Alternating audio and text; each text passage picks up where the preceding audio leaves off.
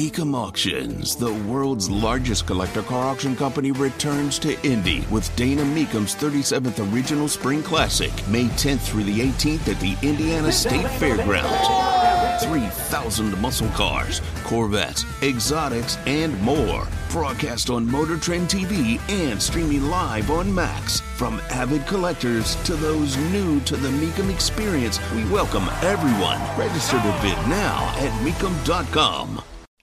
Before the Super Bowl, Joe Biden decided to speak to America. He is sitting in what looks like a theater.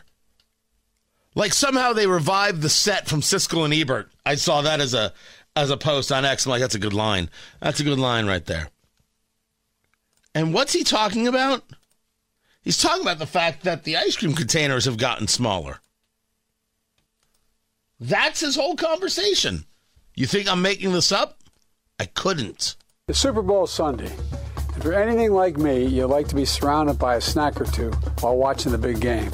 You know, when buying snacks for the game, you might have noticed one thing. Sports drinks bottles are smaller. A bag of chips has fewer chips, but they're still charging you just as much. And as an ice cream lover, what makes me the most angry is that ice cream cartons have actually shrunk in size, but not in price. I've had enough of what they call shrinkflation. It's a ripoff. Some companies are trying to pull a fast one by shrinking the products little by little and hoping you won't notice. Give me a break. The American public is tired of being played for suckers. I'm calling on companies to put a stop to this. Let's make sure businesses do the right thing now. This is a video made by the White House. Lord only, somebody noted how many cuts it had in different camera angles, because there's no way he did this in one take. It's Joe Biden. The man has no idea he made the video. Such an anti-business video. No conversation of inflation, no conversation of his economic policies, no conversation of his spending. It's that businesses are the enemy. The guy's a jerk. And the White House hates you, entrepreneurs. It hates you, business owners. How many more ways do you need to say it? Look, shrinkflation is real and it stinks. We have all noted that ice cream isn't the same size. A half gallon's no longer a half gallon.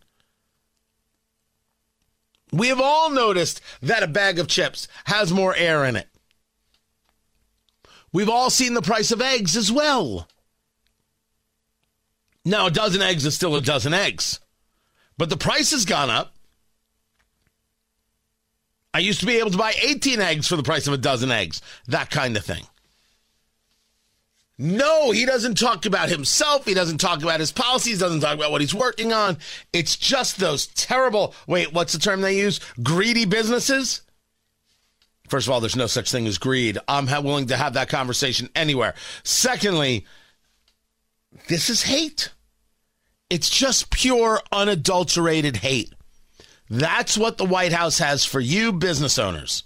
He hates you. They hate you. They will hurt you any chance they get because they have decided it doesn't matter what they do, you're guilty. You're the problem. These people are awful.